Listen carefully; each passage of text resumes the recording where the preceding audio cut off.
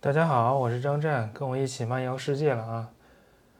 我现在在加州的旧金山，最近2天加州不知道怎么了，开始下雨。加州不是恨不得一年都见不到一丝云彩吗？最近好像一直在下雨，气候有点变化。我今天讲讲我在洛杉矶开会的事儿啊。这次来美国主要的目的就是开2个会，一个是在洛杉矶的美国东方学家大会。或者叫美国东方学会年会吧，这样说比较准确。另外一个是在波士顿的美国亚洲研究的协会的年会。这个美国东方协会叫 American Oriental Society（AOS），这个其实是我加入的一个学术组织啊，就是跟我们关系比较大。然后我跟大家讲讲这个开会，就是学术会议到底是怎么开啊？很多人可能不是这圈的人，搞不清楚啥叫开会，就以为是听领导讲话，那不是啊。开会一般都是由一个协会组织的，然后这个协会也不是公益组织，对吧？人家也是公益组织，但是人家也得运营运转，所以你要开这个协会办的会，你就得加入这协会，然后交年费。交年费有各种各样的权益啊，还能看到什么它的期刊啊什么的。交了年费之后，还要交那个会议的注册费，就是你发不发言都得交注册费，大概年费是100块左右，注册费可能125、150，大概美元啊。然后你要开会，它一般比如说我们这个会是每年3月中旬开，这 AOS 啊，然后它是10月15号每年截止。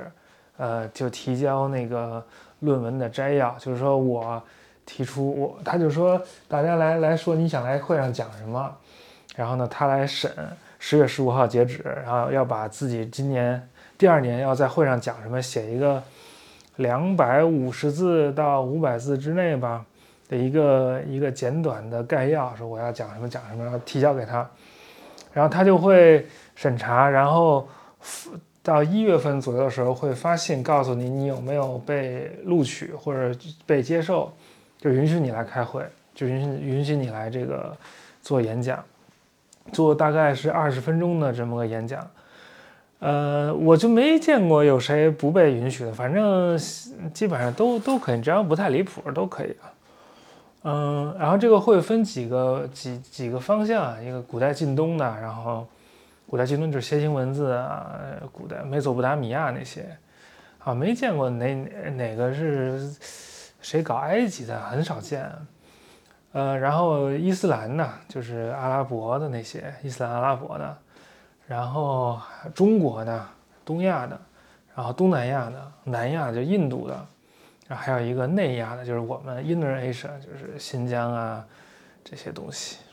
中亚呀这些。然后同样话题的人都会在一块儿了，他们就尽量把那个相同有点关系的都组织在一起来讲。然后然后讲的时候是就比如说这一组人四个人，一般是4个人或者3个人或者5个人，3、4、5个人吧。然后每个人讲大概20分钟，然后有一个主席，大会就派一个人当主席，主席就是主持人，其实他不干什么活，就介绍一下下一个该谁，维持一下秩序什么的。然后每个人讲大概20分钟，讲完之后问答个5分钟，然后再下一个人讲，基本上就是这样，就是大家来听听那个同事们、朋友们，今年就是去年这干了点啥活，基本上就是这样。理论上是念一篇自己写的文章，然后你在大会上发表之后，念了之后，下面人给点意见，给点反馈，然后呢吸收一下这意见，再把这个文章发表出来，大概是这么个情况。但现在好像也不是真的要发表，反正就讲讲自己最近在干啥，就这么个情况。然后我其实有一年他在波士顿开始我就去过，但我也没发表，那会儿还是学生。我第一次去发表是什么时候啊？是有一次去匹兹堡吗？应该是17年吧，应该是18年，18年3月去匹兹堡，后来就是从那开始就每年都参加。18年在在哪儿啊？在那个芝加哥吗？不对，18年是在匹兹堡，19年是在芝加哥，然后20年就疫情了嘛，就取消了。本来是在波士顿的，我们票都买了，结果就取消了。然后21年是线上的，22年在波士顿，今年23年在这个洛杉矶。其实它就是在全美那么几个城市来回跑啊，今年在这儿，明年在这儿，然后过几年又轮一圈这样。我之前都有发表了，都是讲一讲自己做了什么。今年因为从8月底嘛就开始满处跑，其实没时间做学问，所以就没发表，没东西可讲，或者其实勉强讲也可以讲，我不想那样，就没讲。我本来还犹豫说要不要去，但是后来看他们发出来那个 program， 就是大家讲的题目啊，就觉得，哎，还都挺有趣的。就开会这个事儿是那个你越开越有意思，因为你第一次去开的时候，其实你谁也不认识，对吧？然后看那名字都是大佬啊，感觉就是离自己比较遥远。然后刚开始开会，一般都是博士低年级或者博士刚毕业，然后你也会在那儿认识一些跟自己兴趣类似，然后年纪相仿的人。然后第2年再去开这帮人。然后呢，在会上开会的时候，大家都是完全平等的，都是同事，就是相互之间都是同事的那种关系，就是同行的关系。然后在那个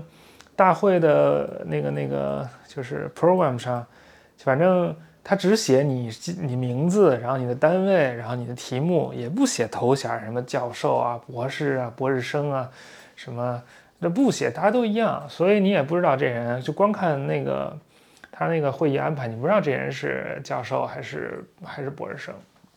大家都平等的，反正都是靠真家伙说话，不是靠那个头衔啊。所以到那儿大家也都是相互平等。然后我在那儿，其实我在这个会上其实还是收获很多啊，每年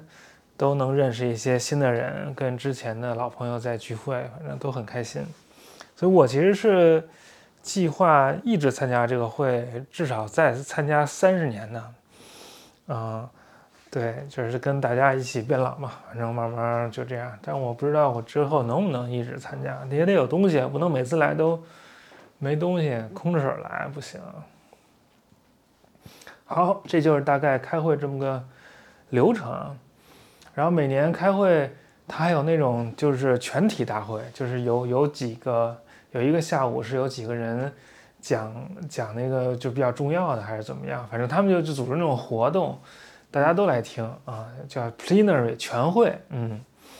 不是3中全会、4中全会，全会就是大家不分成小组，在自己的那个 section 里面、分会场里面听了啊，就是听全会。然后全会完了，还有一个就是学会的那个事务的大会，什么换届呀，什么最近财务状况跟大家汇报一下啊什么的。然后最后还有个晚宴啊，就是大家吃顿饭，就晚上。当然还有那种不是那么正式的那种 reception， 就是吃点冷餐，喝酒聊聊天什么的那种。大概就是这么个流程，每年就3天4天3、4天，就大概从周5开始，然后周1结束。每年都这样啊。明年是在哪儿啊？明年在芝加哥，所以明年去芝加哥还可以见朋友。然后我说说我这个开会的过程啊。其实我刚一到那儿，周5去的时候，就在路上还没到那酒店呢。其实它应该是每年这东方学家大会都在那欧姆尼酒店开，就是他跟那酒店有合作。然后呢，他就要求或者鼓励那个所有的会员都订那个酒店的房间，这样的话，就是酒店他那个房间订的足够多，这个会就是他们合作才能继续下去嘛。但那酒店有点贵，其实也倒还好，230多美元一天，反正如果住4天的话，大概1000美元。当然人家都是有报销的了，所以他有一个那截止日期，说你在这个什么几号之前可以享受这个价格，之后就不是这价了。但我在酒店网站上看了一下呢，不是这价，也就贵个几块钱，反正也没有优惠。然后我们那个协会那个主席啊，还就是敦促大家订那个酒店。但是我就说那我就也订一个吧，结果发现他那订不了了，因为已经过了那个截止日期了，所以我就订了旁边的一个，然后我去那个会场的路上就遇到了我牛津的同事，因为每个人都有那个大会安排嘛，就谁讲发言什么题目都有，他没看见我，以为我不来呢，因为一般不讲就不来了，然后就很开心，就是意外惊喜发现了我。然后还有那个这次大会主席，当时他在不在？反正这次大会主席是 UCLA 的一个做塔里木盆地什么于田呀、什么库车呀，就这些地儿的那么一个人，叫 Diego。他其实也是段老师的硕士。我们好多年前，就是我09年的时候，还是10年的时候，11年的时候回国。他在北京念硕士，然后我们一块儿还在那云英语打工呢啊，就是云英语是当时一个朋友办的一个英语班，现在还有，后来还那个赞助过天竺广播。那会儿他那个在那儿，后来他就去了 UCLA 读博士，博士毕业，然后去了加拿大一个小学校，一般都是好学校的厉害的人在毕业之后去一个稍微小点的学校，然后在小点学校过渡几年，然后再去一个好点学校，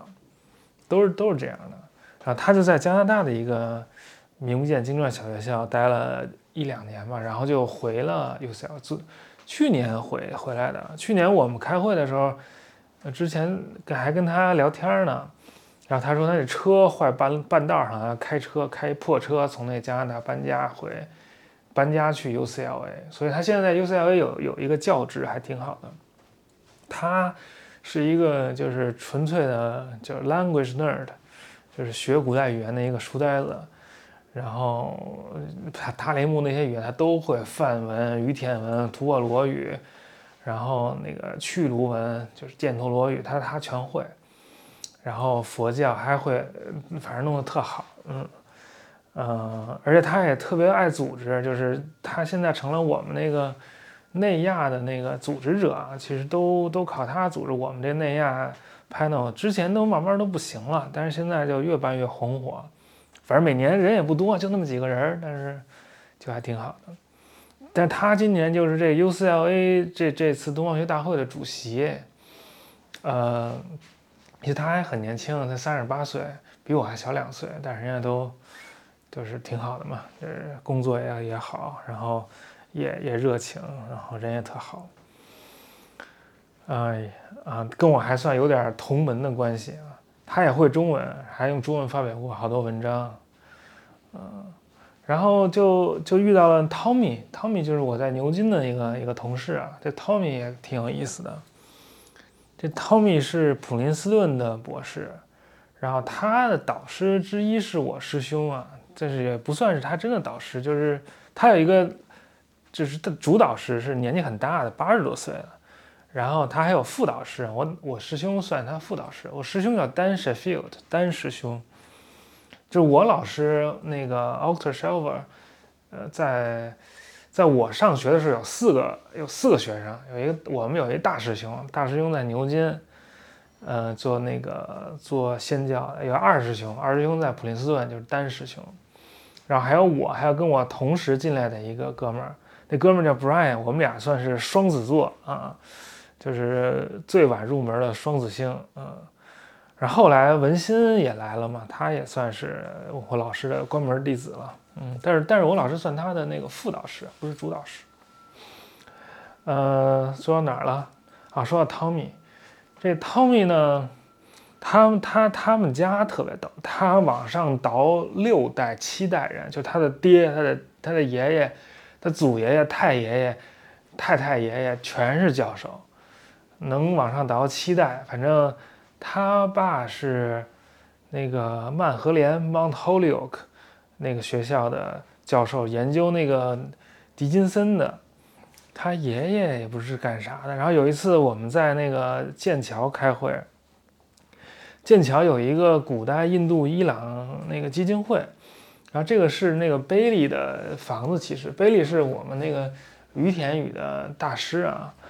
啊，大家贝利的学生是 Emmerich 学生是段老师，段老师是我老师嘛，所以算我的祖师爷了。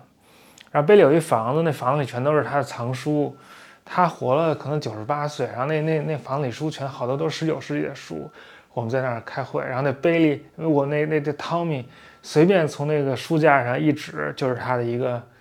爷爷还是太爷爷出的一本梵文的书啊什么的，反正就是特别显赫的那个学术家族，好像之前还在魏玛德国的政府里面是最高法官还是什么的，反正就是特别厉害。然后他就是普林斯顿博士毕业之后就到了牛津，跟我一块儿在那个在那项目里工作。现在他也找到德国的一个教职了，还挺好的。然后就去他主持的一个 section， 然后在那个 section 里面，第二个发言的吧是一老头，那老头说自己已经88岁了，然后来开这个会已经开了50几年了。然后他讲的题目是那个麦蒙大师麦蒙尼德，大家如果看我的那个公众号应该知道啊，是那个在10世纪11世纪在西班牙的一个犹太人的哲学家，后来跑去那个埃及了。就他就讲麦蒙大师里面的一个麦蒙大师给那个也门的穆斯林回信，然后那信里面说那个穆罕默德是疯子，到底是不是疯子？反正是一个很具体的一个小事情啊。但是后来大家就看他已经88岁了嘛，然后就他讲的时候就说这可能是他最后一次在这个东方学大会上发表文章了。之后他还希望来，但是就不发表了，最后大家都起立给他鼓掌。我也想像他那样啊，就每年都来几十年。但我也不用那个什么，那来到88岁啊，我差不多60几岁、70岁就可以了。然后这完事之后，就大家一起聊天，就是来开会的一个重要目的，其实讲一讲不是那么重要啊，关键是新老朋友见面一起八卦什么的，然后就坐一块聊。其实聊的是不太认识那些人啊，有谁来着？有那个，就他们聊那个中古波斯语字典啊什么，跟我没啥关系。后来又来一个人，然后跟我聊了聊，这才发现他其实2017年的时候跟我一块儿去英国剑桥开了一个青年伊朗学家大会，然后我们2个都得了那个最佳伊斯兰前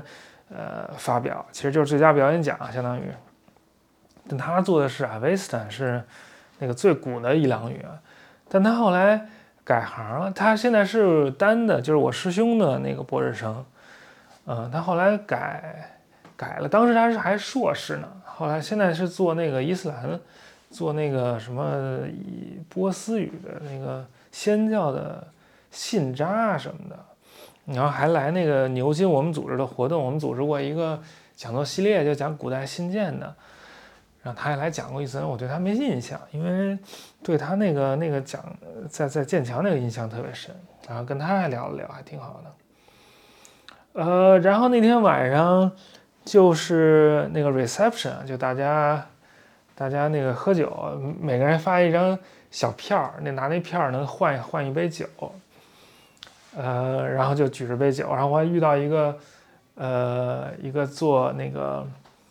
伊斯兰的一个朋友，一个同学吧。当年我们在哈佛的时候是一块上波斯语课的，她叫阿比高，一个女生。然后我们是后来就大家各干各的，就没啥联系。但是当时跟她还挺好的。结果我们最后那个毕业典礼的时候，恰好坐在一块儿，还挺好的。当时他带着他儿子一块参加。后来他在波士顿就没工作。反正大概耽搁了几年，现在在那个德州奥斯汀找到了一个教职，还挺好的，在那儿干了好几年了也。说最近又生了一个女儿3岁半了，反正也挺不容易的，弄俩孩子还出来开会，然后还问问他那个德州的情况什么，反正他就说在大学里还好啊，但是整个那个州的政治气氛跟波士顿当然很不一样了，他见着他了。然后在这个会上，其实还有好几个是做中国的，但是中国人做中国讲什么荀子啊，什么诗歌呀，什么那些的。但是那些中国人都不跟大家交流，都自己那开小会儿，反正挺没意思的。我想认识他们，结果也没认识成，就算了。后来拿着酒就开始到处找人聊天。其实，在美国这是一种就是社交方式了，在中国就没有，中国就只会大家坐在一块儿，就是听安排。在美国都是 party 嘛，就是你就随便聊呗，爱找谁找谁聊，反正都一圈一圈的那儿围着聊，然后就找到 Diego 跟他聊，就是这次大会的主席嘛，跟段老师说声刚才提过了，结果他就跟我说，他那个今年1月份确诊脑癌了。脑癌，而且是最凶险的那种，我查了一下叫胶质瘤啊。然后他发现的时候就是癫痫发作啊，就是抽了，然后就送去那个急诊，后来给他治了一下，是做那个核磁，第一次做核磁还要做第二次，第二次和第一次之间差了11天。反正第二次就当场就扣下来不让他走了，当天就给他开颅给割了，割了之后也没什么用。我问了一下，这病没得治啊，就是没戏，只有那个大概1年半到2年的时间吧。治也就这样，不治的话就3月。他38岁，刚刚拿到教职，这实在是难以接受。然后我在那个什么朋友圈里还说了这事儿，还有人跟我说让他看中医，大家都歇了吧，中医他妈的死更快，别害人了。总之就是这个事儿就让我就是非常震惊啊，就是很难接受啊。你想那个他38，那老先生88，50年呢，正常来说还有50年可活，你别50年。你30年也行啊，40年也行啊。段老师是68岁去世的嘛，那他这才刚开始。哎呀，我真的我就是想，如果这事发生在我身上，我要怎么办？就还有1年可活了。那我要干点啥呢？反正就处在震惊当中，没法弄。当然他也没有把这事瞒着啊，反正一般美国人都不说自己得啥病了，他也就是告诉大家伙儿。但是他现在看上去跟那个没事人一样，他手术之后恢复的非常好，他不说根本看不出来，就是好像脸上褶的多了点，好像变得老得快了一点感觉，其他也没有什么。哎呀，反正没法弄。反正但是他就是要在接下来的一段时间里面把他最想做的东西做了嘛。我如果还剩1年半可活，也应该把我最想做的东西就是发出来嘛。我可能不会选择去什么吃喝玩乐之类的。然后第2天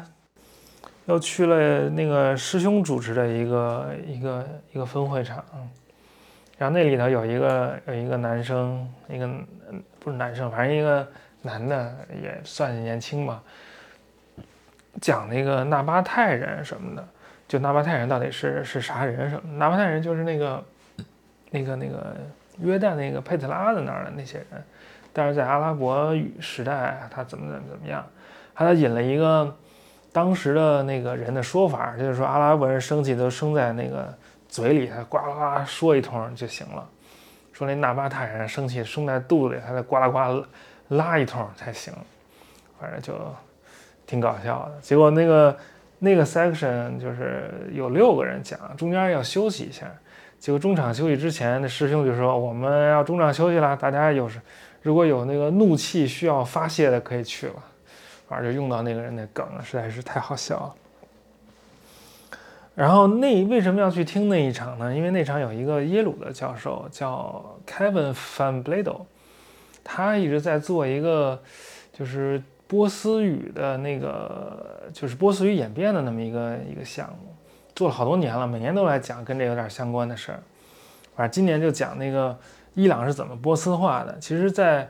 整个学界是有一个大问题嘛，就是说阿拉伯征服那么多地儿，大家都说阿拉伯语了，就伊朗没说阿拉伯语，就是伊朗没变成阿拉伯国家，像埃及啊、伊拉克啊，像叙利亚以前说叙利亚语对吧？伊拉克那会儿说阿拉姆语，埃及说科普特语，反正利比亚波柏尔语，利比亚那个阿尔及利亚什么的，反正就现在都变成阿拉伯语国家了，都说阿拉伯语了。那伊朗怎么就还说波斯语呢？一般人就说是因为那个伊朗人有那个民族身份，特别骄傲，所以要说那个波斯语。他就说根本不是那么回事儿。其实伊朗人也在那个阿拉伯化当中，只不过后来到了那个11世纪，塞尔柱人从东边过来，其实才引入了那个现在的所谓新波斯语，是从中亚引过来的。因为那新波斯语早期全在中亚，那当时那伊朗也不说那玩意儿。反正，当然他要这么说，肯定伊朗人听了不高兴啊，对吧？他就说那伊朗当时已经在那个阿拉伯化的过程当中了，其实我觉得还是非常有道理的。而且他那个人特别好，特别 nice， 大家都很喜欢他。他之前在那个俄亥俄，然后后来去了耶鲁，他之前还去申请了一个那个普林斯顿的项目。普林斯顿的职位，然后还被人抵制了，被那个伊朗人抵制了，说他是搞阿拉伯的什么的，反正弄一堆事。这学术界的一堆破事多了去了。然后第二天就是我们那个内亚组了，我们内亚组这次是4个人讲，第一个人跟我们没啥关系，是一个就是一个年纪比较大已经退休的一位，他也不是做这个的。那仨人就是有一个是做苏特的，那苏特的人叫 Adam 本卡头，他是现在伯克利，他是在那个 SOAS 英国那个伦敦亚非学院拿的博士，后来在德国还待过一段吧，现在在 SOAS 还挺好，他做苏特的。他这回讲了一个那个苏特女奴契约，但其实他讲过啊，苏特女奴契约是在吐鲁番出的一件特别奇怪的苏特文的文书，就讲有一个人买了一个女奴，然后120个波斯银币，这是在639年的时候，就是那个高昌被唐朝征服之前一年，就不明白为什么这个人的名字有点像中国，就是像汉人名啊，不一那个吉田丰他们就日本做苏特语那个老师，1988年的时候就是发表的，这也算是吉田丰的出道之作吧。出道就非常非常非常厉害，但是他之前也发表过小文章，这是他早期的一篇特别重要的文章之一。然后就不知道为什么这中国人会弄一个苏特文的这个契约，那管啥用啊？给谁看呀？谁看得懂啊？就苏特人看得懂吗？那高昌是用苏特管理的嘛，就是有点奇怪。然后 Diego 也讲了一个就是和田的一个庙啊，一个遗址，他就说那遗址里面都是那个碎片，是不是当时的人就是把那个经都放在那个庙里面地上，然后后来就大家走来走去都给踩碎了什么的。然后他还画了画，就是想象图啊什么的，特别厉害，还会画画。但是我都不敢想他这个病的问题啊，他其实还讲了他那个叫什么最近发表的文章啊什么的，也不断在产出新东西，特好。然后还有谁讲了一个？然后他们一起讲了一个那个现在塔里木盆地的各种语言的，就是做字典的情况啊。其实塔里木盆地就有几块，就基本上就3块吧，就是吐鲁番的一块有几十种语言，十几种吧至少。然后龟兹就库车那块主要是吐火罗语，龟兹烟起那一片，然后4块，然后就是和田这个和田语。于田语，然后就是尼雅有那个犍陀罗语或者屈卢文的那些东西，就这么4块。然后当然还有好多汉语、藏语的那些东西了，那个都是就不是那种失传的古代语言啊。然后他就说这几块的那个做字典的情况，当然吐火罗他们有一网站做的特别好，然后就是有所有的那个文书都给转写了，你一点进去就是每个文书每个词儿都字典都给你查好了，这是啥形式啊？一点进去那个每个词儿还有啥其他形式在哪出现都能看出来，特别厉害，还有图片。然后那个另外一个就是犍陀罗语的网站也差不多，也弄得有图片，也都每个词儿都给查好了。但是人家那网站犍陀罗网站都做了20几年了，然后就是于天文就是我弄的，其实就是我牵头吧，算是，也不是我弄的，我牵头，然后段老师主持，然后弄的。我们刚刚把那个贝利那词典，就是那个活了98岁那个祖师爷词典给线上化了，可以查。但是还有其他的还没做，然后段老师就去世了。这个其实我还找了钱，但是段老师去世，这个钱也没有什么渠道可以进来，反正就现在就停滞了。然后就是苏特就啥也没有，苏特算是从那个在吐鲁番那边嘛，苏特就啥也没有。吐鲁番还出了好多那个摩尼教中古波斯语的那个也啥也没有，就是说网上的那个电子资源啊，就是网站啊什么的，当然出了好多词典什么的。总之就是希望那个苏特方面努力，至少弄出一个